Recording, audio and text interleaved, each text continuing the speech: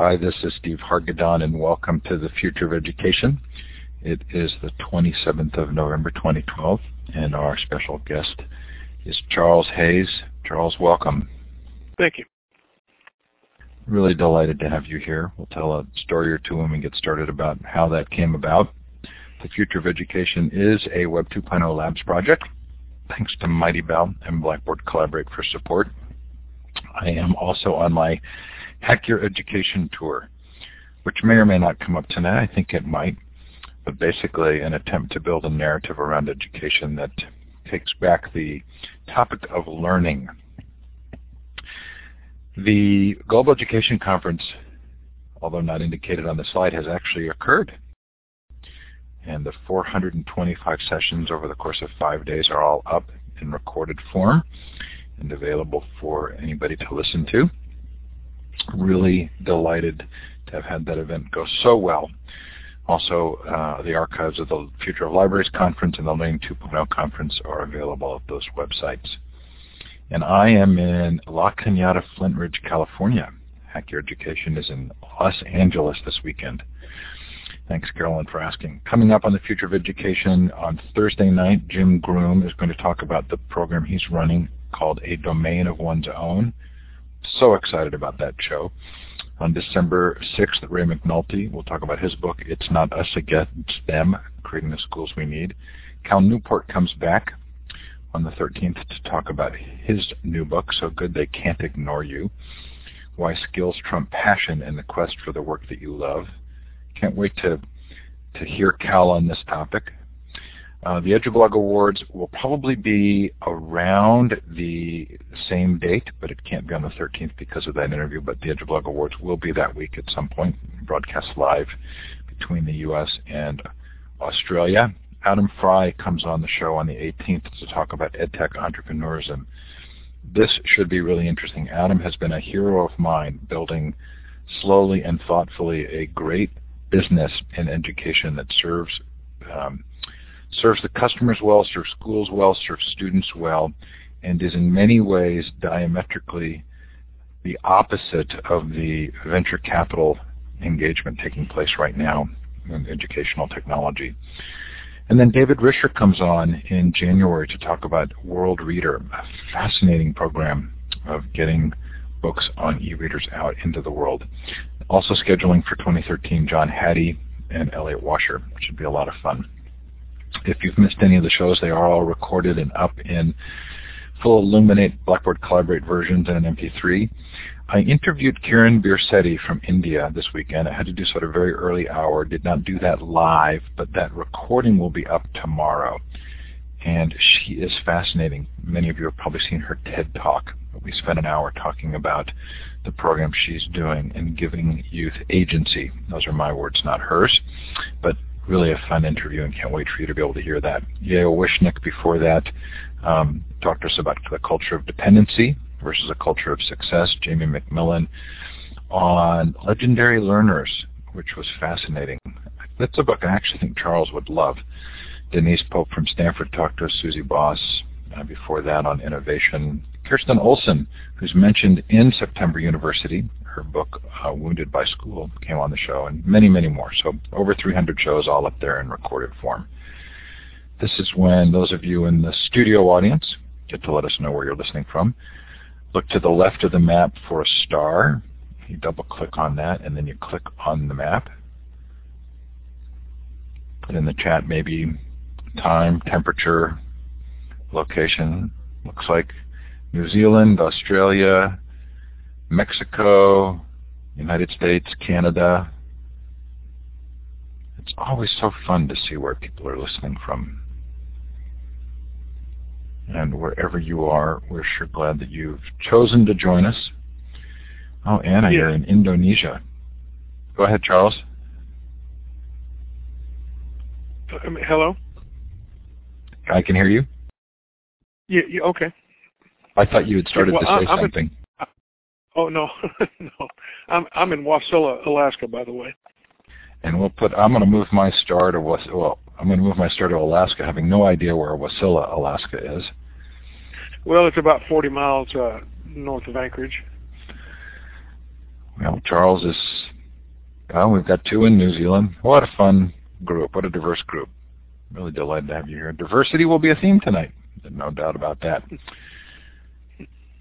Okay, so there is no Mighty Bell space for this show yet because Mighty Bell's been down in a server reboot, but I will look to put the resources up in Mighty Bell, and you can look for that later on the blog.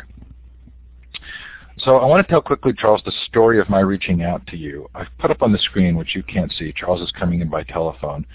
The cover from Self University, and then the cover from September University, and then your photo. So I reached out to you originally about doing an interview on Self University, and I'm going to paraphrase your response, which was that you can barely stand to reread the lines of that book. It's so old. Has your thinking changed that much, or is it just hard to see things you wrote that long ago? Well, I think my thinking has changed quite a bit, but I have a hard time with anything of mine that's dated. If the whole purpose of self-education is to keep learning, and so hopefully if you detest your earlier work, you've made some progress. That's a great description. I guess I could say the same thing about my interview series. It's very hard for me to listen to the early interviews. So let me try. Go ahead. I have never been able to listen to myself on the radio. I've been on quite a few radio programs, including Talk of the Nation, and they sent me a tape. But I have never been able to listen to myself because I'm too self-critical, I guess. That is funny. So I want to paraphrase what I think the core message of September University is, and then I want you to correct me and allow us to sort of jump into that conversation. What I hear you saying is that we desperately need really good conversations and deep thinking at this time.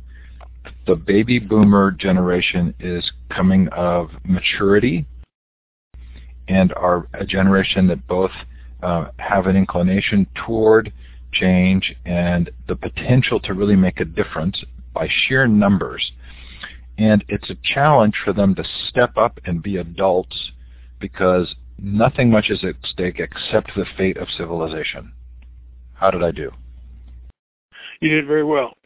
The baby boom generation, I was born in 1943, 3 years ahead of the baby boom generation. They've always been a step ahead of me. But their action during the days of the Vietnam War and the civil rights era, I just can't believe that these people are going to go away quietly. And in 2011, the first wave of the baby boom generation hit age 65, and somewhere around 10 or 12,000 people a day are hitting 65, and it's really, really early because this is going to continue until 2029. But I think in the book you do express a little bit of fear that they will go away quietly. But is there a reason you think that those voices have not been as strong or as critically involved in public dialogue as they might have been? Well, I think it's still very early. I mean, I think it's probably several years before we're really going to start reaping the benefit of it. But I will admit openly that I am worried. I mean, it's sort of like on even days I'm optimistic, and on odd days I'm pessimistic. There's so much going on in the world, and so much change, and so many uncertainties that. But I have a lot of faith in them. I mean, there's as many old fools as there are young ones, probably more. But there's something about reaching the age when you can see the end of your own life that it makes the things that are really important suddenly start to stand out. And if you have children and grandchildren, I don't think you can help but be very concerned about the years they're going to see that you won't. So the book's argument really isn't about whether or not the generation will step up, but it's more that there's a need for a certain kind of discourse and dialogue, a certain way of looking at education that's critically important at this time in the world. Would that be fair? Yes, it would be. So tell us what an existential education is. Well, I think primarily we are taught to become human doings and not human beings. I mean, we allow subjects like psychology and anthropology and sociology and history. We allow some of these subjects to be electives, and they're not electives unless you're not a human being. I mean, we desperately need to understand other cultures and other people. To put that, and we desperately need to understand ourselves to the best ability we can. I mean, knowing these things, I mean, I say in the book that, psychologists still have mental problems and marriage counselors still get divorces. But learning, to me, enables us to dissipate existential angst, and it's just that simple. Well, it may be simple to you, but I'm not even sure I fully understand that phrase. Learning allows us to dissipate existential acts. Do you mind breaking that down for a slow guy like me? Well, I talk about in the book. I talk about what I call the existential triad, and that's the fear of death, the fear of others, and a lack of curiosity.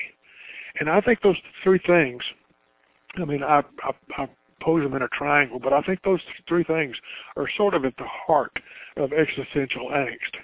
I mean, with the human condition comes the knowledge, whether it's suppressed, whether it's conscious or subconscious, that we're mortal human beings, and we spend an extraordinary amount of time trying to distract ourselves from that very notion. And it's easy to begin to associate uncertainty and other people and other things with that fear. I mean, the natural fear that comes with mortality. And so we distract ourselves and we bond ourselves together in our in groups by ratcheting up our angst at other people. And once you reach a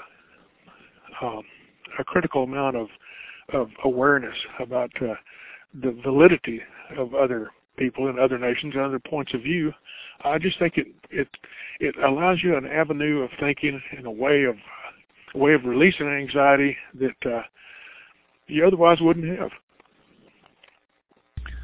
So as I was reading the book, I tried to sort of think in my own mind of what might have precipitated sort of our current state. And I know that from the interviews I'm doing and books that I look for, a lot of the material that has really resonated with me came from books in the 70s, self-directed learning, things like this.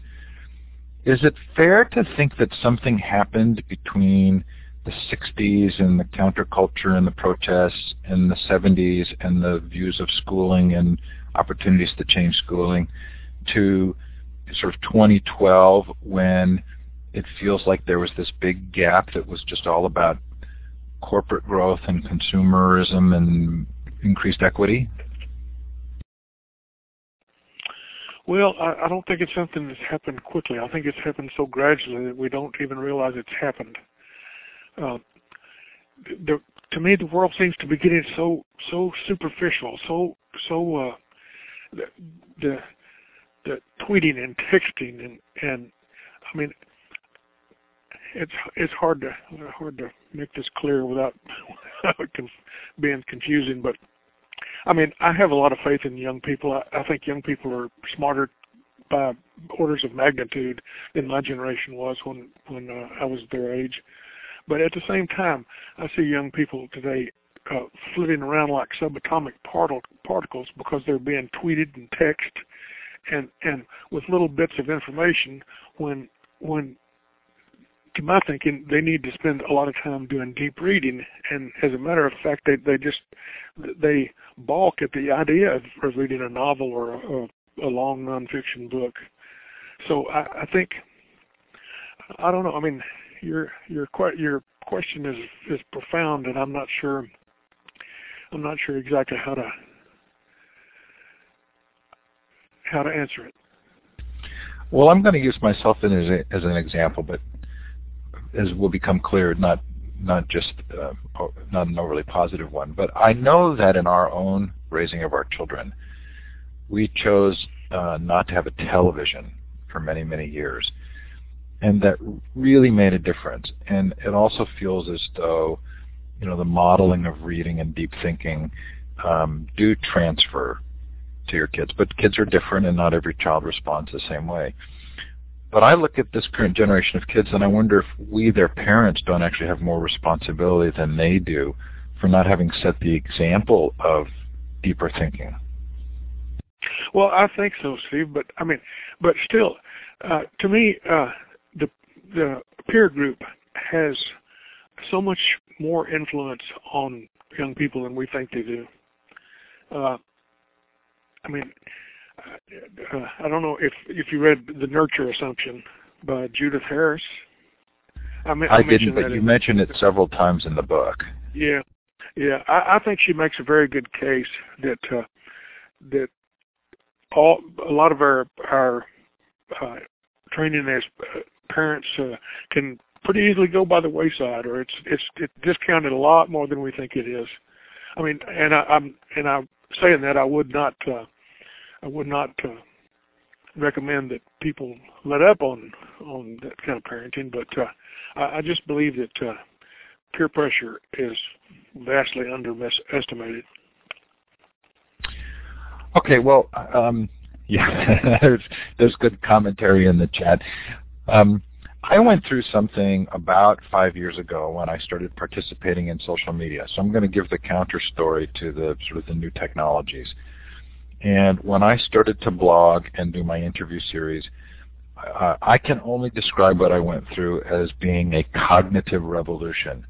It was as though my brain began to fire at levels that it hadn't before. And I was participating, and imperfectly as it was, I became an active contributor and creator by virtue of the social technologies. Is that phrase, a cognitive revolution, kind of what you're hoping people will go through? Yeah, I think so. I think that the problems that we face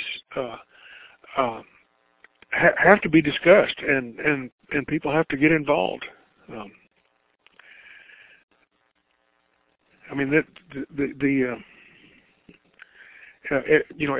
Every presidential election that for the last 20 years has seemed like the most important one in life, and it's not going to let up. It's going to keep that way too. Well, let me extend on that a little, because it felt like the election cycle we just went through had more in common with the branding that would go on between Pepsi and Coca-Cola than it did around substantive issues. In fact, the things I cared about most weren't even discussed.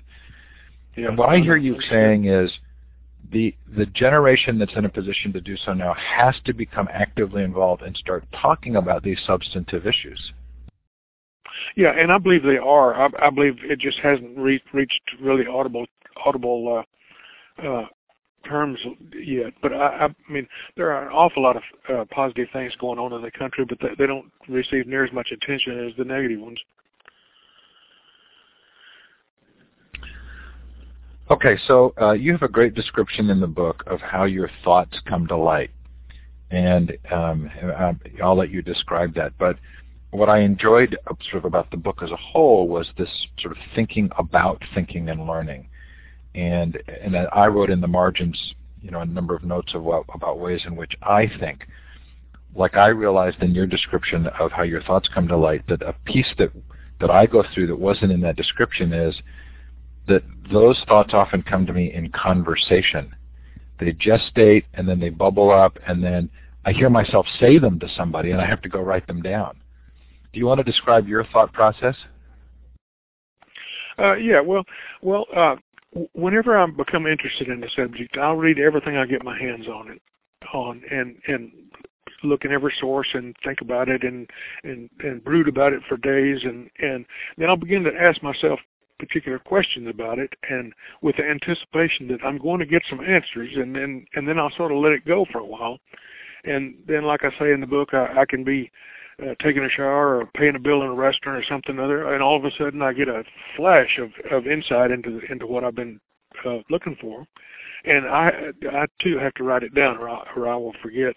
But this thing is so powerful to me that for several days after it, I have a feeling of extended well-being. And my theory about that is I believe that whenever your knowledge in any subject reaches a critical mass in which a significant change or development causes a really cerebral shift that we have been created to get a great deal of pleasure out of it. And if you think about what life must have been like in prehistory in tribes around the world. I mean, if look at society, at the history of humankind on the planet from the beginning. If that were represented by a 12-inch ruler, the times that we have been living the way we do now would be so small you wouldn't even be able to get a measurement. You wouldn't even be able to tell what the measurement was on the ruler. So during all that time, most of that time, survival was the main focus, and you had to stay focused on it in order to survive. So there's a really easy learning method there that's brought about by drama. I mean, if a mother can tell her children every day before they go to school, if they walk through the woods, to watch for bears. So after a while, if they don't see any bears, they'll start not paying very much attention. One time a bear chases them up a tree, they'll never ever forget it and never have to be told again. So the point I'm trying to make here, I guess, Steve, in a convoluted way, is that learning is best achieved when we are capable of creating our own drama.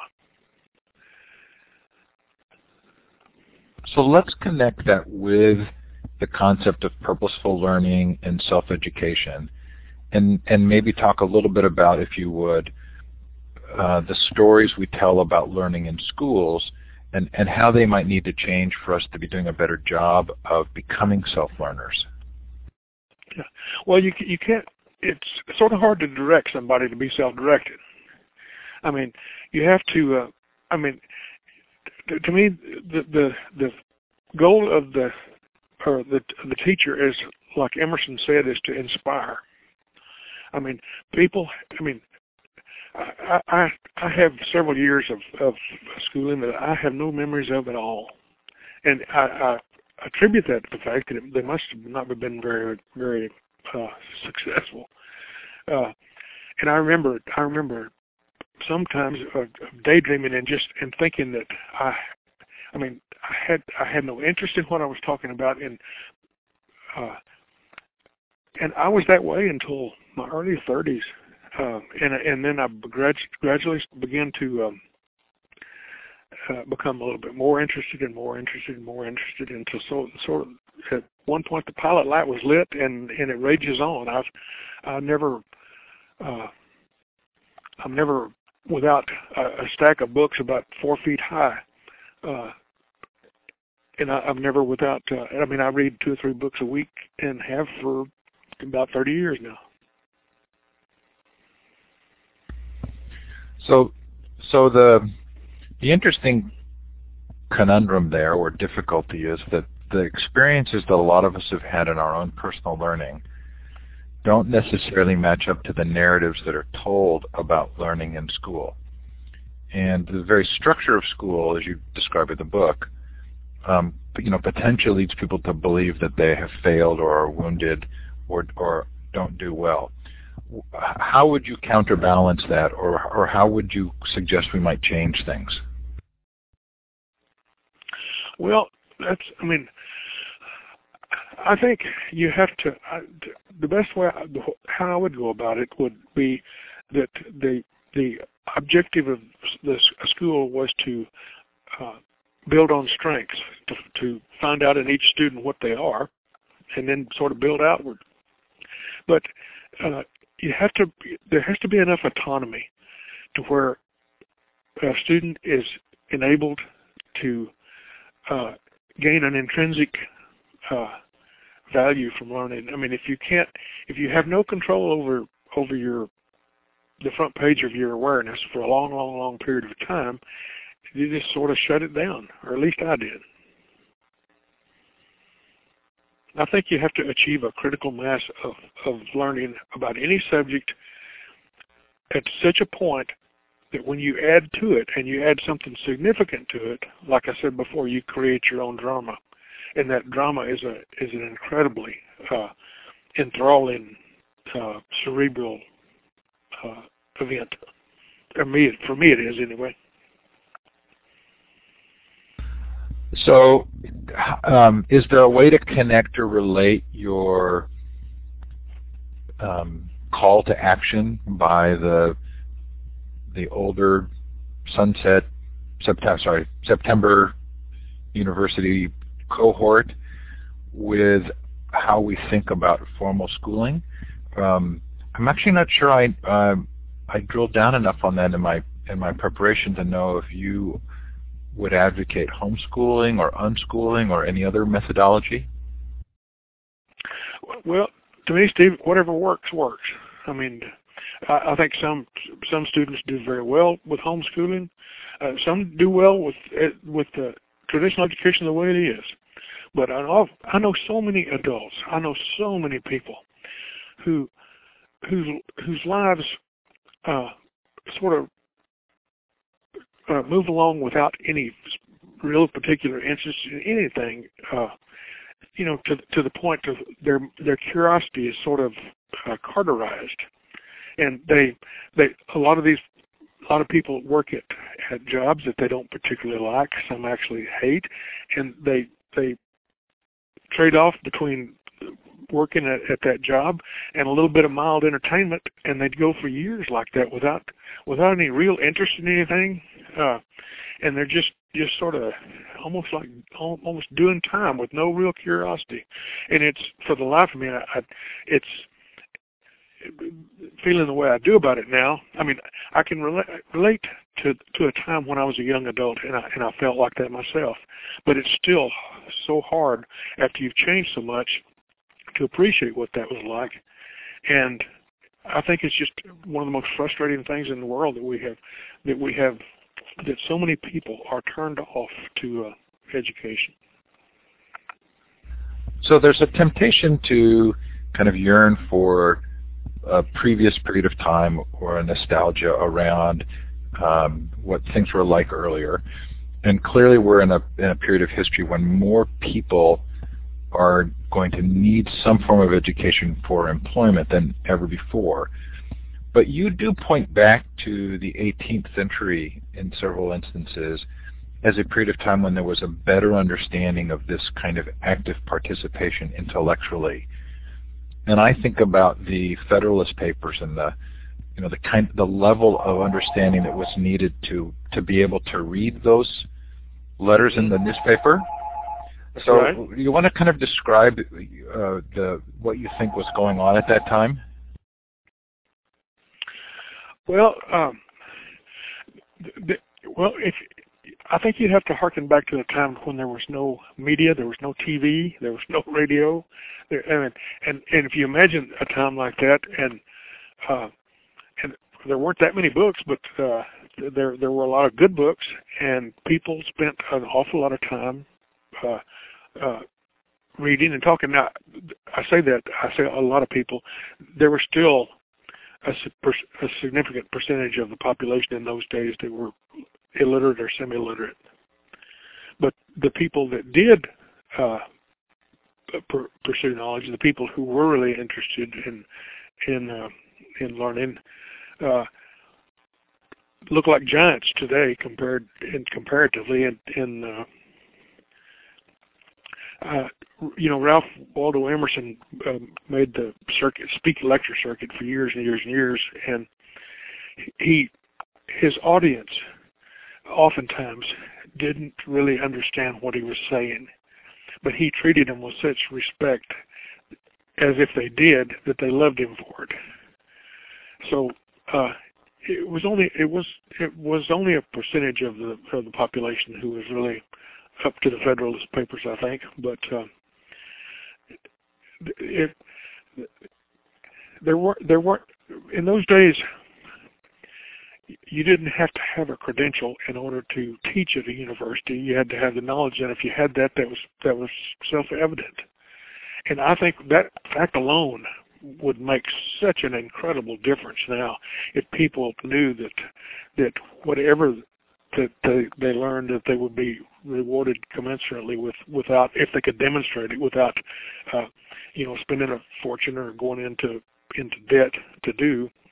I think we would look at education very differently. Yeah, I would love it if you'd talk a little bit about the credential piece, because that was very new to me. I really appreciated your perspective. And you, in fact, you yourself come from a little bit of a different background, right?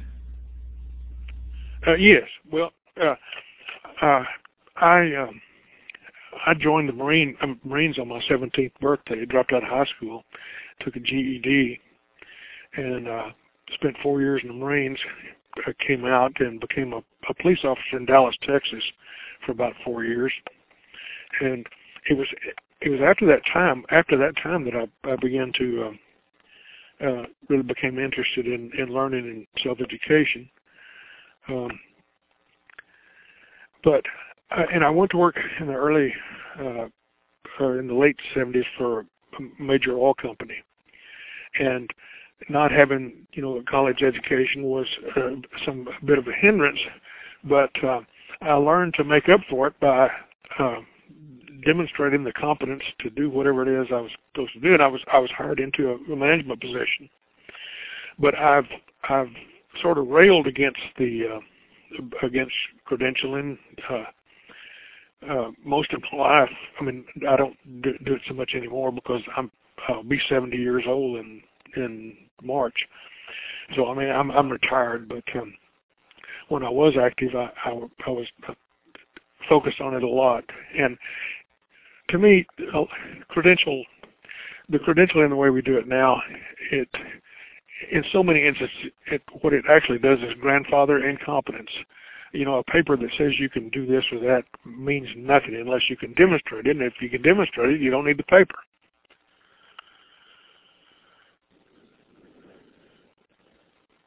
I mean, most jobs are learned on the job, even brain surgery. You may not be aware that a very hot topic right now is badging. Is this risen to your awareness? I'm sorry, Steve, I didn't understand. Well, it's a movement to provide structure for people to issue badges, much like the Boy Scout program, but within education, so that things that typically haven't been recognized formally can be recognized. And there's a fairly strong contingent of people who really like the badging movement as a way of recognizing alternative learning or unique learning. But I worry that it's just more a system of external validation that misses the point of the manifestation of what you can do being what you can do. I think you're probably right about that. I'm not familiar with badging, but I mean, I would tend to agree with what you said about it. Okay, so I want to be careful here. I'm not a conspiracy theorist, but I do think that oftentimes we can explain things that happen historically based on interests of those who have the ability to further those interests. And the idea that you have a quote in the book from Kant, having the courage to use your own intelligence, it feels as though there are some groups, especially politically and economically, who've benefited from us not using our intelligence, from being sort of compliant consumers. Do you think that's fair? Absolutely. I mean, they do depend on it. I mean, an uneducated citizenry is incredibly manipulable. I mean, in the last 30 years, there has been an awful lot learned in neuroscience and psychology, and some of it is so profound that it's really a shame that it's not common knowledge. I mean, for example, politically, we tend to, the areas in the brain light up when somebody touches our political hot buttons, and we tend to shut off the discourse. We tend to stop listening. We only listen for confirmation bias. And psychologically, you know, we grow up thinking that character is one thing, and that we're always consistent, and that our personality means this or that. And the truth of the matter is that context of the situation often matters a whole lot more than our personality and our temperament. And it's very disappointing to learn maybe that a psychologist could create a situation and know what you're going to do, and you wouldn't know it. And one of the easiest things to do is to manipulate people by touching their hot buttons. I mean, that's, you know, talk radio thrives on pushing hot buttons, and media itself, you know, even the television stations and talk shows and what have you. It's like beach volleyball. They spike the ball at every opportunity to keep us watching. And as long as they can touch that hot button, and we can become, you know, hostile to those people that we think are others, we are easily manipulable. We don't have I don't think we've ever been any more polarized than we are right now politically. So I like an author named Dan Ariely, who wrote a book called Predictably Irrational, and he describes ways in which we make purchasing decisions, that something more expensive seems to be more valuable. And intriguingly for me, I call this the Ariely principle, but those are my words, not his. The awareness of this psychological process in many ways frees us from its influence. When we become aware that price often doesn't correlate to value, it ceases to actually affect us. You use a quote in the book from Postman. Go ahead. I'm sorry, go ahead. I lost my train of thought anyway. Well, you use a quote in the book from Neil Postman that education is a defense against one's culture, which I really liked. Mm-hmm. But I also feel as though education is a defense against our own sort of lesser natures. Oh, absolutely. I agree with that 100%. But you know, every culture in the world thinks that theirs is the one that sort of hung the moon, and everybody else is just searching and hasn't found the real, true reality yet. And to me, as soon as a person realizes that intellectually, you should go reeling into introspection and think about your own culture and the things that are so arbitrary that you think are absolute, that are absolutes and are not. I mean, people can, you know, the old saying, the fewer the facts, the stronger their opinion. I mean, that nothing could probably capture the state of our political discussion right now. Is people, and I can remember being most adamantly argumentative when I knew very, very little about what I was talking about. I mean, what you have to do in that respect is default to your emotion and relate to your identity group. And when you're relating and not reasoning, then you have no choice but to become increasingly emotional. That's, I think, what worried me so much about this particular election cycle. And I don't know if it was my own development or it was just this particular cycle, but I think a lot of us expected President Obama to act differently than he did. And some of the sort of most egregious, to me, this is personal opinion, things that have happened both through the last few presidencies really were unrecognized in the election. And I actually got kind of scared that the emotion was so powerful that it was not allowing us to see the dangers of, say, as an example, the issues around habeas corpus or around wiretapping. is this dangerous to us as a culture? I think so. I agree with you 100%. Okay, I went pretty deep there, and I didn't get into trouble, or at least you didn't let me get into trouble. It's that's a very dangerous area, and we can't seem to get it to make it a part of a media focus. I mean, you can bring it up and it just goes away. It goes away, and people don't seem to be interested in talking about it. I actually think this was what I've liked most about the new movie Lincoln, was that it creates an opportunity for some pretty serious dialogue around the decisions that were made, that where the ends justified the means. Mm-hmm. And at least with my own children, it allowed for a pretty rich discussion about what actually happens in politics. Yeah. It burst a bit of the bubble about how much more honorable, I guess, they acted in those days. I saw the movie too, and I thought it was great. At one point during that movie, I caught myself thinking that I was really looking at Abraham Lincoln. Yeah, it was. I agree. It was, for me, a brilliant experience. Okay, so you talk about being able to see through the camouflage. So have we pretty much discussed that, or is there anything else you'd want to say that we need to be thinking about being able to see clearly? I don't know. You have to. I mean, I don't know. Nothing right off the top of my head, Steve.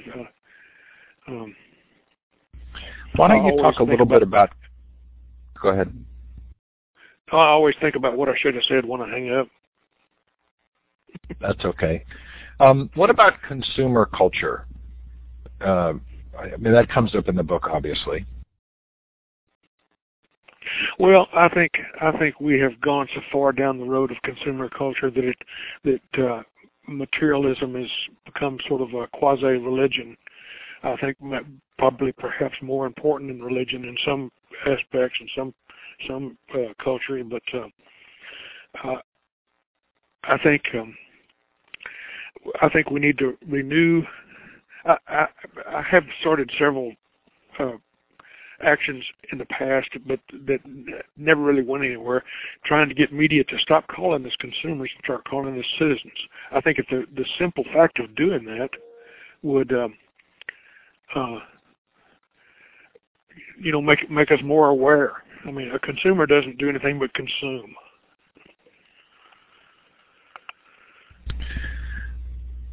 Another point you make in the book that was kind of a fall out of my chair point for me, because it's one I've been making and felt very alone in making, was the degree to which we trade our ability to speak freely when we go to work for most companies.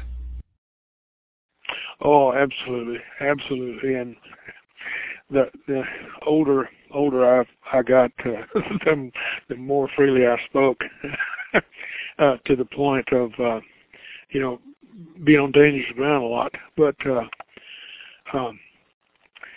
there is so much.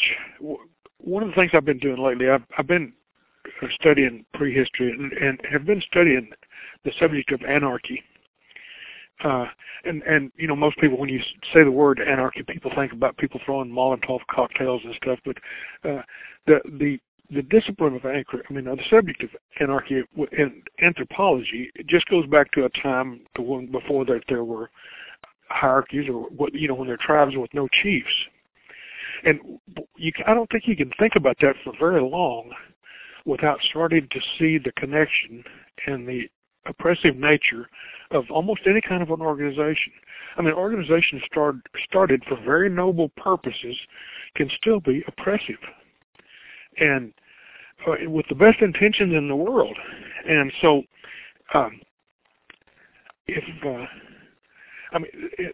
there's so many companies where, politically, I've always been. I mean, I grew up in a very conservative town, in a conservative family, and my self-education has turned me into a liberal. And, imagine being a liberal in a major oil company. And imagine how rare that is. So, you just, there are so many different ways that we don't speak our minds, and when we should, and there are big consequences. I mean, there are incredible consequences, and they're hard to overestimate. We drilled down on this a little in Yale Wishnick's interview. He wrote as a representative of the Teachers Union in California. He's a very interesting fellow who's gone back and looked at the founding of the country and concluded that this culture that sort of celebrated success that existed at that time has become a culture that depends on dependency now.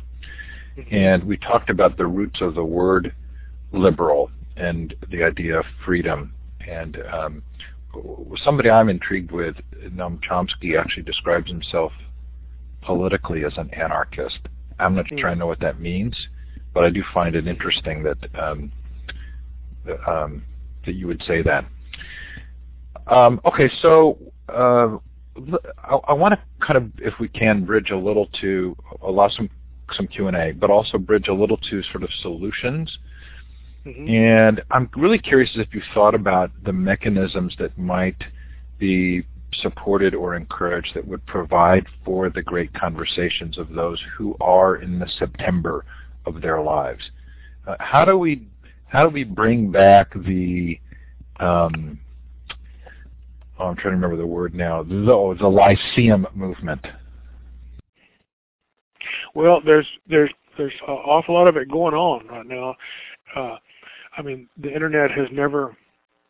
I mean, there's never been as much possible. I mean, although I think the Chautauqua movement was great and wonderful. I mean, it doesn't hold a candle to what's going on right now, really. But we need to get the dialogue going and keep it going. I have great difficulty doing several things at once, and I keep getting bogged down in writing, and I haven't promoted September University like I should.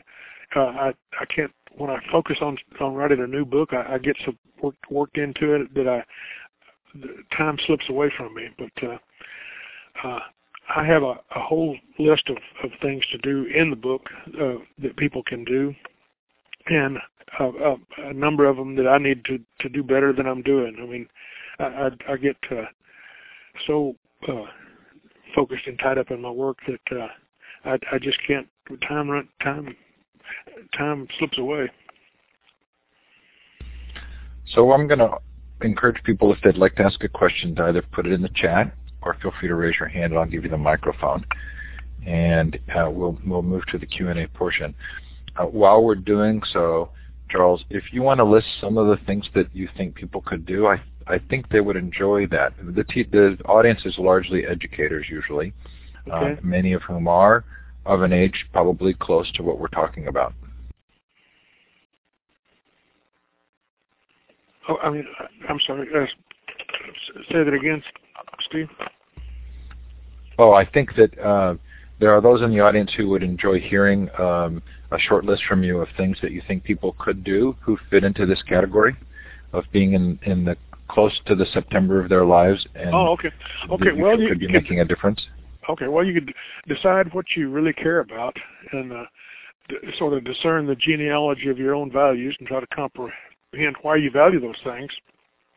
You can perform an exhaustive internet search, following your own interest to find organizations dedicated to shaping the future, and let your strengths and personal interests be your guide.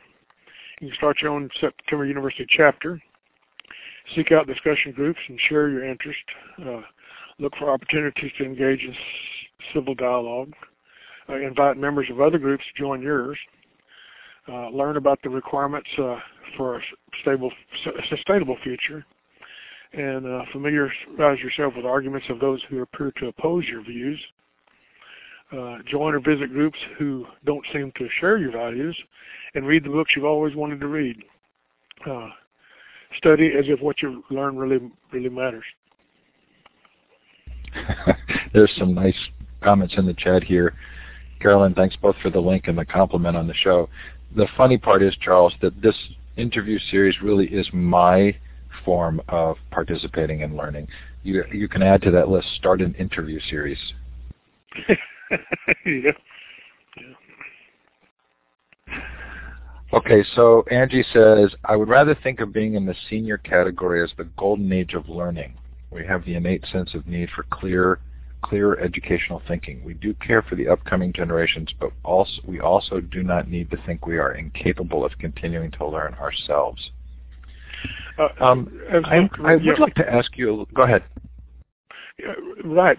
Plus the fact that you have a lifetime of experience to compare to with what you learn.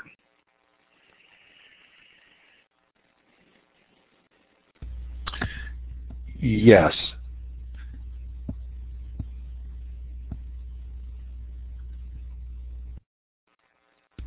Sorry, just reading the chat there. Scott says, our college can't find mentors to help students. Their peers are too focused on loans and jobs. Can this be listening to others for advice gone out of style, plus the busy part?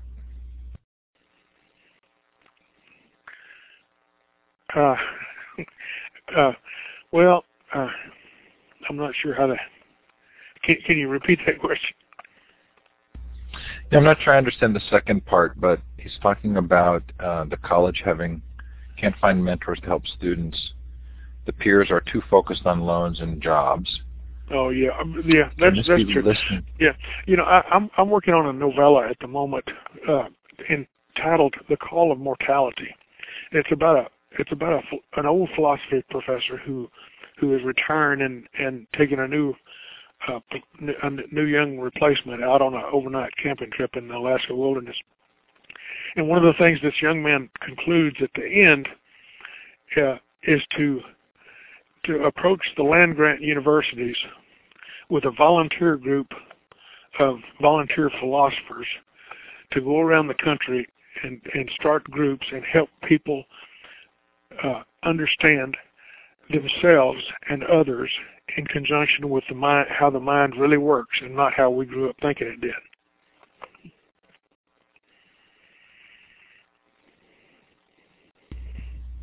Interesting. You've written fiction before, right? Yes, I published a novel about 10 years ago called Portals in a Northern Sky, and I have a novella on Amazon called Pansy, Bovine Genius in Wild Alaska. It's about a genius cow in Alaska. It's really about post-traumatic. I think you need to write a book about two horses.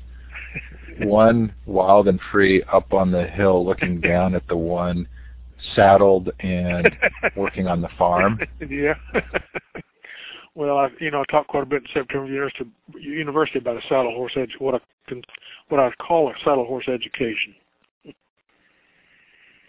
There's some nuance there as well, though. As I was reading that, I thought, there are ways in which the partnership between man and beast can be beneficial to both. Uh-huh. And there are ways in which just being wild and not ordered or disciplined can be a negative.